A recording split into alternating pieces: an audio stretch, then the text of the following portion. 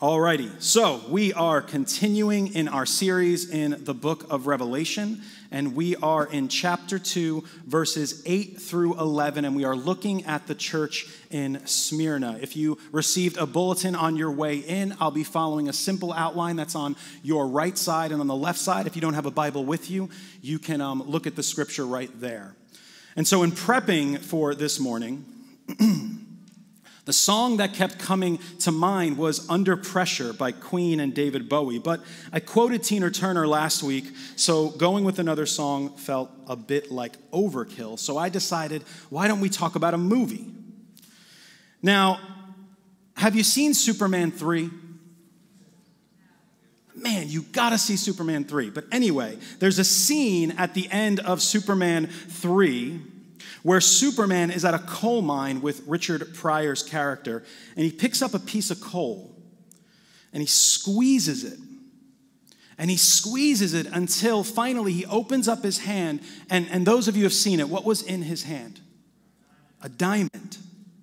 Now, I'm not a scientist, but I'm pretty sure that's not how diamonds are formed, at least not entirely. Actually, I did a little bit of research.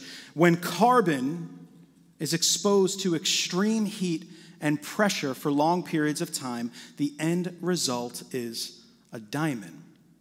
Extreme heat and pressure. This is the means by which beauty is achieved. Extreme heat and pressure. And this is exactly what we've seen taking place within the church at Smyrna, and it is their faithfulness under these extreme conditions that produces what Jesus refers to as the crown of life. This is the pattern that we've been seeing for quite some time, that suffering, particularly that which comes from faithfulness, is the means by which God is bringing about resurrection and restoration and ultimately life. This is the pattern of the biblical text. This is what it looks like. This is what redemption looks like. It requires suffering in order to be accomplished. We saw this in the Old Testament when we looked at the book of Ruth. We also see this in the sacrificial system of the Old Testament, that what is required for the forgiveness of sins but the shedding of blood, death, is required for redemption. Suffering is required for redemption. So let's take a look at our text. We are at our first point called a synagogue of Satan. That's a fun way to start off a sermon, right? Synagogue of Satan. But before we jump into our text, let's talk about Smyrna for a brief second. Smyrna was referred to as the crown of Asia, known for its beauty, a city that rivaled Ephesus as the first city of Asia. In fact, their coins were stamped with the words, "First city of Asia in size and beauty." They were a proud people. Smyrna was also a city that had seen its fair share of difficulty. In 580 BC, the city was destroyed, but it was rebuilt in 290 BC. The people of the city were proud of this rags to riches resurrection story. And I bring these few facts up because they are the things that the writer, John, was aware of, and they provide a backdrop for what we're about to look at. In addition, Smyrna was one of the few churches, Smyrna and Philadelphia, that received no condemnation in these letters. They were a church that was actually doing the work of the ministry. They were a church that was faithful. They were a church that was not dabbling in idolatry, but rather they were marching forward in faith in order to honor their God, the Lord and Savior, Jesus Christ. They weren't being thrown off course by the temptations that were surrounding them, and there were many temptations surrounding them. So let's look, verses 8 and 9. It says this, "And to the angel of the church in Smyrna write, the words of the first and the last, who died and came to life. I know your tribulation and your poverty, but you are rich, and the slander of those who say that they are Jewish and are not, but are a synagogue of Satan. The first and the last one, the one who died and came back to life." Notice what he refers to himself as Jesus is speaking. The first as he's speaking to the city of Smyrna, who identified themselves as the first, Jesus steps in and says, no, I'm the first and the last. In fact, I bracket everything that is going to transpire. So to get into a little bit of what theologians call Christology, Jesus identifies himself as the first and the last. He is the eternal God. He is the eternal God. And in using that phrase, first and last, what Jesus is doing, he's alluding back to the prophet Isaiah. Let me read you a few verses. In Isaiah 41:4, it says this: who has performed and done this, calling the generations from the beginning? I, Yahweh, the first, and with the last, I am he. In Isaiah 44:6, it says, thus says Yahweh, the King of Israel and his Redeemer, the Lord of armies, I am the first and I am the last. Beside me, there is no God. In Isaiah 48:12, listen to me, O Jacob and Israel, whom I called. I am he, I am the first, and I am the last. So what's the point? Why do I read all those verses? Well, Jesus, in alluding to Isaiah, he makes the point that he is the same God who acted on behalf of Israel in the Old Testament. He is the eternal God, begotten of the Father. I want to read from you in John chapter 1, the same guy who wrote this book. It says this, and I'm sure many of you have heard this before. It says, in the beginning was the Word, and the Word was where? With God. And the Word, what? Was God. He was in the beginning with God, and all things were made through him, and without him was not anything made that was made. In him was life, and the life was the light of men. The light shines in the darkness, and the darkness cannot cast it out. In verse 14, it says, and the Word became flesh and dwelt among us. So the point that I'm trying to make is that when we're looking at this text, when we're looking at this person, Jesus, who we're looking at is Almighty God himself. Almighty God himself is the one who is speaking right now. He is God. And he is the God who acted both in the New Testament and in the Old Testament and is still acting today through the power of his Holy Spirit in the church as we bear witness to him in the world. He also refers to himself as the one who died and came back to life. We're talking about the resurrected one. We're talking about the resurrected one, but we need to be careful that we don't run past his death and get to the resurrection, because we are also talking about the suffering one, the one who died and came back to life. We need to be so careful as followers of Jesus not to run past suffering in order to get to the resurrection, not to run past death in order to get past the resurrection, but rather we need to allow ourselves, and sometimes maybe even force ourselves, to sit in the fact that suffering is the reality of this world, and it is the means by which we are being perfected and drawn nearer to Christ, because he is the suffering servant. The point is that the first and the last one, who is described by the prophet Isaiah as the Lord of armies, the one who commands legions of angels, is also the one who died. He's the one who died. And yes, he rose again, but it is his suffering that we participate in now as we await our own resurrection on the last day. It is his suffering that we participate in now as we await our own resurrections at the last day. And as I said, he described himself to Smyrna as the first. He describes himself to Smyrna, which was the first city in Asia, as the first and the last. And he also described himself to Smyrna, a city that experienced its own resurrection, as the one who died and came back to life. This is not a coincidence. Jesus uses familiar language to describe himself, and in so doing, he places himself far above the glory of Smyrna, which would have served as a comfort for the believers being persecuted in this city. And man, we can glean from that, right? We can learn something from that, because the same God, the same Jesus who's speaking to the church in Smyrna speaks to us today. We're in an election year, which for many of us has been quite unnerving as we watch whatever news outlet you watch. But one thing we need to remember, and we're not going to get into whom we should vote for and who we should not vote for, because that is a matter of conscience. But what we can get into is the fact that regardless of whomever it is that sits in that Oval Office, guess what? Jesus is the first and the last.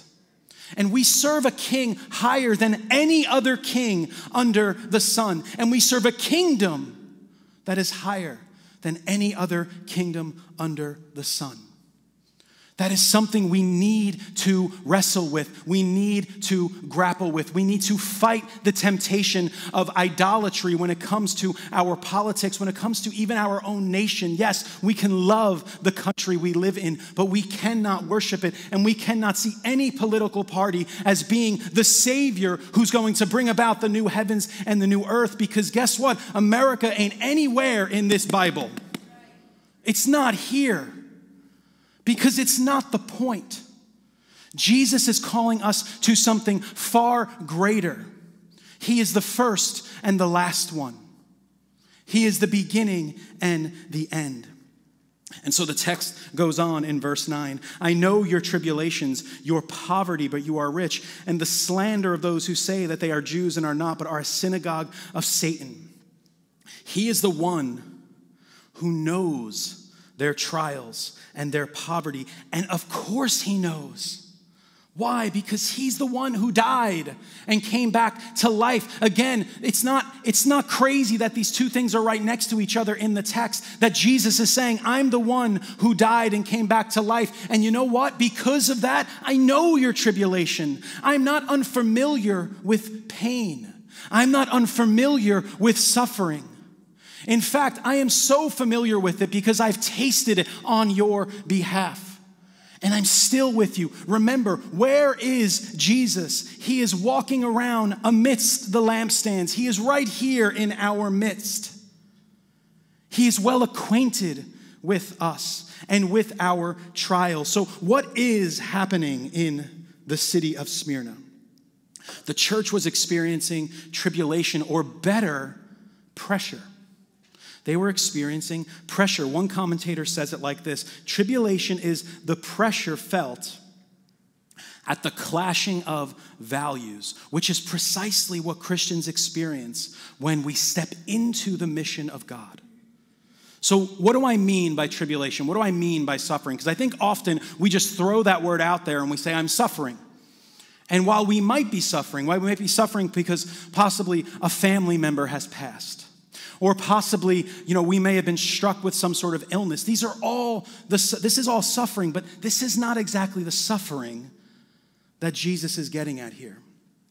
The sort of suffering, particularly that we see throughout the scriptures, is the suffering that comes as a result of missional faithfulness. It's a little different. It doesn't mean that the suffering from illnesses isn't real, or the suffering from losing a family member, or whatever the case may be, is not real suffering, but rather what he's getting at is the sort of suffering that he's talking about is that missional suffering that comes to us when we step out in faith in the name of Christ on behalf of others. It's that sort of suffering. Suffering produced by faithfulness. I think it's interesting that this term tribulation shows up in other places, but there's one place that it shows up that we might not be too fond of. It says this in chapter 1 of Revelation, verse 9. It says, I, John, your brother, and a partner in the tribulation and the kingdom and the patient endurance that are where? Look down at your Bibles in verse 9. Where are they located? The tribulation, the kingdom, and the patient endurance. They are located in Jesus. In Jesus. So with what is John partnering in. And where are these things found? They are found in Jesus, which means that those of us who bend our knee to King Jesus are also partnering in the tribulation, the kingdom, and the patient endurance. And so the point is that if we call ourselves a Christian, then we are in fact in Christ. And to be in Christ is to be under tribulation, which is directly tied to the kingdom of God. Meaning that when we put our faith in Christ, we are brought into union with Christ. And we gain all the benefits of being in union with Jesus. And those benefits are that we've been justified, we've been sanctified, we've been adopted into a new family. We will be glorified at the last day. In fact, it says in Ephesians that we are already at this present time seated in the heavenly places. But it also means something else as we await our final resurrection. It also means that we participate in the sufferings of Christ. The Christian faith is a suffering faith. Remember, we talk about this, that we are forgiven by the cross, but we are formed by the cross. We are a cross-shaped people. We are a cross-shaped people, which means we are called to pick up our crosses and to step into the mess that surrounds this world, both with one another and in the world out there. We are to step into the pain of others. And that's the sort of suffering that we're talking about. It's the sort of suffering that Jesus experienced when he went and spoke to the woman at the well. And there might have been eyes on him saying, what in the world are you doing talking to that single woman in the middle of the afternoon by yourself? And all of a sudden, that woman's mess starts to get on him. In fact, we see it in the life of Jesus where he was told that, and he was called a drunkard and a glutton because whom did he hang with? Drunkards and gluttons. And so we can't be concerned about how people view us as we're stepping into the brokenness of this world. Because we're going to be viewed a certain way when we step into the brokenness of individuals. But that's what it means to follow Jesus. That's what it means to pick up our crosses and follow Jesus. And so what is he saying to the church in Smyrna? He's saying, I'm with you. I'm the first and the last. I died and came to life. I know what you're going through. I know your poverty. In fact, your poverty is something I want to talk about for a bit because these people, the faithful ones in Smyrna, they were so faithful that it was not only affecting their lives, it was affecting their pocketbooks as well. And see, this is what it means to follow Jesus. It affects every single aspect of our being. Every single thing we do should be affected by our relationship with Jesus, both as a church and individually in our families. This is what it means. And I know I talk about this often, that we are formed by the cross, but it's on every page of the scripture, so it's hard to get away from. We are a suffering people because we identify with the suffering servant. That's who we are. So what are some sorts of missional tribulations or missional sufferings that might be experienced for the single moms? It's doing everything for the sake of your children and remaining faithful both to Christ and to them, regardless of what it might cost you. And it's for those on the front lines fighting for the unborn, being told that you don't care for women's rights. It is staying the course regardless of the pressure you might experience and the temptation to throw in the towel. For those standing against racial inequality, it's fighting against the temptation to quit when you're called a Marxist and your belief in the gospel is questioned. And for those walking with others who are experiencing pain and loss, it's continuing that path with the broken, weeping with them, allowing yourself to be spent because you might be the only Jesus they see right now. This is an active faith that we have been called to, Redeemer Fellowship. It's an active faith. It's something we need to step into in faith, trusting that God walks with us as we go. Guys, he promises that. He promises to be with us. Remember, where is Jesus in the midst of the lampstands? He's right there in the thick of it. He's right there in the thick of it. Missional suffering is the suffering we experience when we step into the pain of others, and in so doing, we get their mess all over us. And it's the sort of suffering or tribulation that the scriptures call in 2 Corinthians 4:17 light and momentary. It's the sort of suffering that Romans 5:3-5 says produces endurance, which produces character, which produces hope. And hope does not put us to shame because God's love has been poured into our hearts through the Holy Spirit who has been given to us. This sort of suffering being experienced by the Christians in Smyrna was coming from the hands of the Jewish population who were falsely accusing them.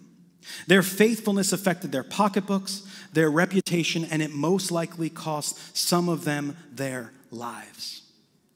I think it's interesting that historically one of the great martyrs of the church, Polycarp, the bishop of Smyrna, was killed not too long after this letter was written and very well could have been a recipient of this letter. So I imagine he was reading this particular chapter in the book of Revelation, knowing full well that he was going to be put on trial, knowing full well that he was going to be burned at the stake. And what did he decide? I am going to be faithful unto death, because that is what marks this church in Smyrna. And what does he do? Polycarp marches off and he is killed. You can read about that in The Martyrdom of Polycarp. It's free online. It's it's a very old book that was written in the early centuries of the church. But I would encourage you to give that a read. And so the text goes on, verses 10 and following. It says this: "Do not fear what you are about to suffer. Behold, the devil is about to throw some of you into prison, that you may be tested, and for 10 days you will have tribulation." So Jesus encourages the church. He says, do not fear what you are about to suffer. And it's interesting, the suffering they are going to experience is at the hand of whom? The devil. It says the devil is going to throw them into prison. But at the same time, it is dictated by Christ. He determines how long the suffering will take place for. It says he will throw you into prison that you may be tested for how long? For 10 days. This idea of 10 days, it's supposed to kind of articulate a complete suffering, a complete tribulation. And it's going to be for a relatively short time. There might be some allusions to the book of Daniel here, which we don't have to get into right now, but it's interesting that he was tested for 10 days when he was eating the food that was not prepared for by the king, but he was eating the food that was okay for him to eat. And he was tested for 10 days. Again, what is really interesting is that it's the devil throwing them into prison. Now, I don't want us to get this confused, right? The devil wasn't walking around like pitchfork in hand throwing people into prison. That's not what is happening in the reality of things. Well, let me correct that. That's not what is apparently happening. But what does this teach us?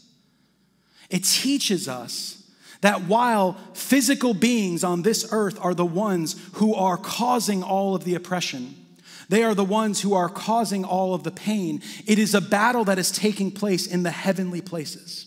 We talked about this in the book of Ephesians, that we're dealing with spiritual warfare here. And so what does this do when we catch a glimpse that it's the devil throwing us into prison, or the devil is the one behind it? It actually gives us a much bigger scope as to what we're dealing with. We're dealing with something that's cosmic. And we need to wrap our minds around that, because what I do believe is that if we understand the cosmic nature of this thing we call Christianity, it will give us more confidence in what we're about to do, in what we're about to participate in as we walk in faith, knowing full well that there's a battle raging beyond anything that we can see with our own eyes. But Jesus, remember, he's the first and the last, and he's the one dictating the time limit on this persecution. And so too with us. Whatever we're going through right now, Jesus dictates how long it will occur for. Why? Because he's the sovereign king. He knew way back when that we were going to be in the midst of this 6 to 7, however long month pandemic that we've been dealing with. And he knows when it's going to end. I wish he would give us an inkling as to when it's going to end. But he knows, and in fact, not only does he know, he's the one who puts the parameters on it. He's the one. And so we need to draw confidence from that. That Jesus, the Messiah, the King of all creation, he decides when we will go through whatever we will go through. And he will decide when it ends. And he will decide when this life ends and that we will see him face to face in glory. Jesus is King. Redeemer Fellowship, wrap your minds around that. He's King. He's in charge. He sets the limits. The devil does not. The devil is not sovereign.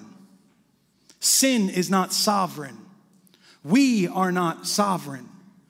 Jesus is sovereign.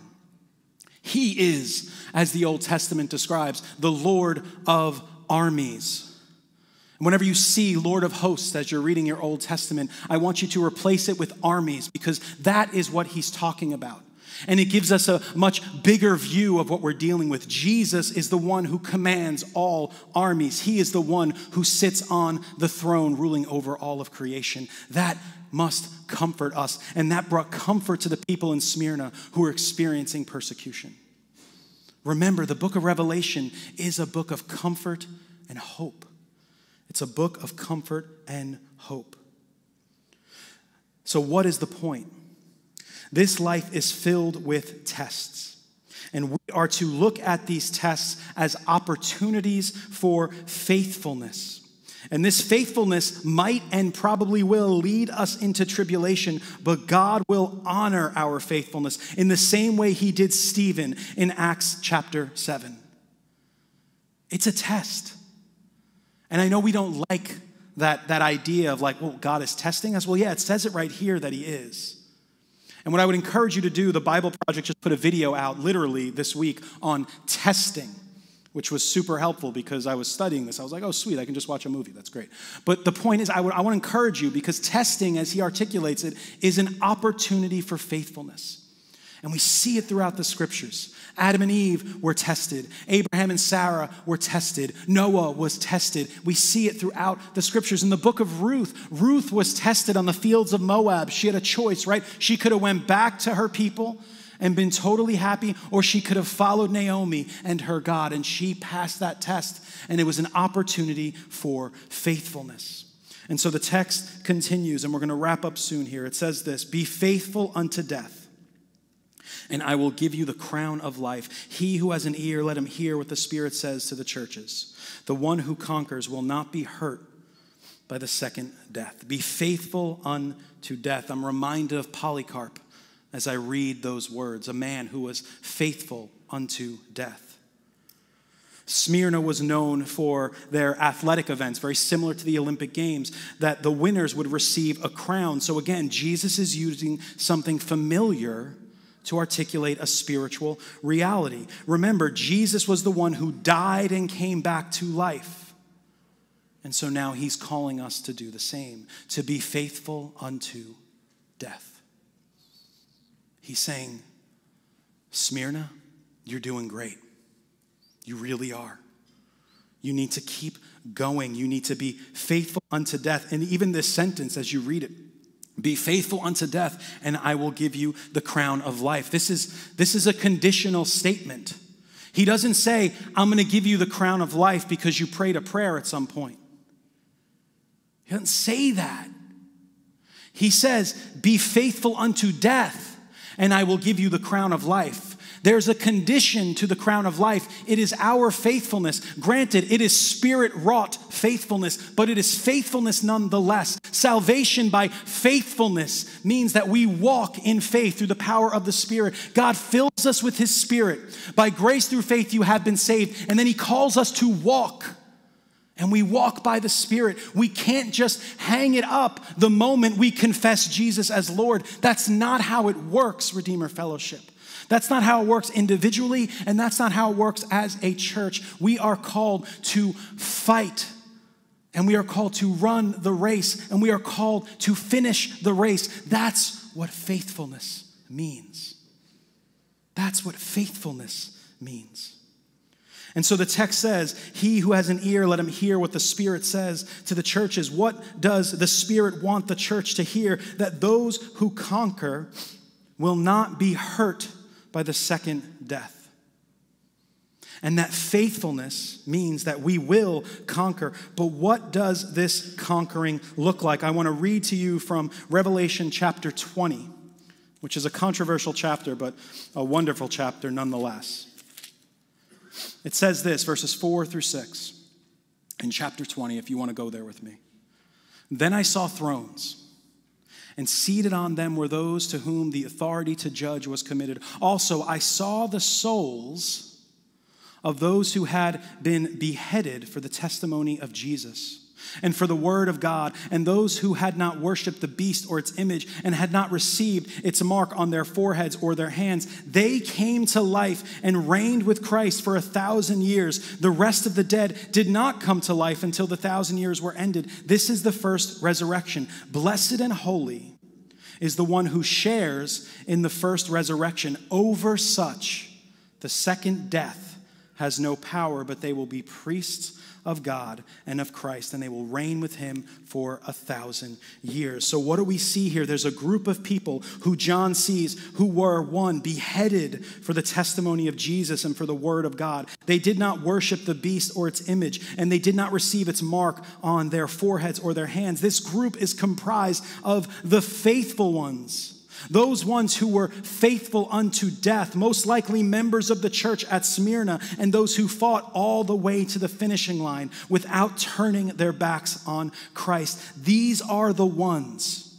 Over such, the second death has no power, and they will be priests of God and of Christ, and they will reign with him for 1,000 years. God does not spare his people tribulation, Redeemer Fellowship, but rather he takes us through it. He walks with us, and when we come out the other side, we are crowned with life and raised up with him to spend eternity in perfect fellowship with Jesus. We get away from the second death. We conquer by dying. We conquer by dying. That's the pattern of the scripture. That's what it means to follow Jesus. Oh, but Redeemer Fellowship, when we die, what does the scripture tell us? That in the absence of the body, what? Face to face, in the presence of the Lord, we will be with Jesus. Do you understand what that means? That the King of Kings will look at us face to face, unveiled faces, the scripture tells us.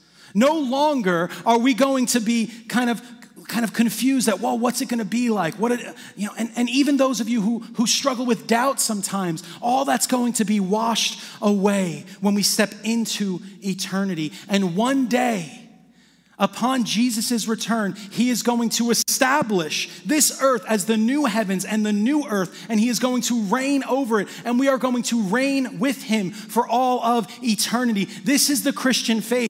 This is what it means to follow Jesus. There are wonderful benefits that we receive from being in union with Christ, but first it requires that we suffer, and we suffer on behalf of those who are being pushed aside in this world, and we suffer in the name of Jesus by pointing them to the resurrected King. We don't just hand out food for the needy. We hand out food for the needy and we tell them about Jesus. We don't just care for the unborn. We care for the unborn and we tell them about Jesus. They need to know that Jesus is King and he's seated at the right hand of the Father, ruling over all of creation.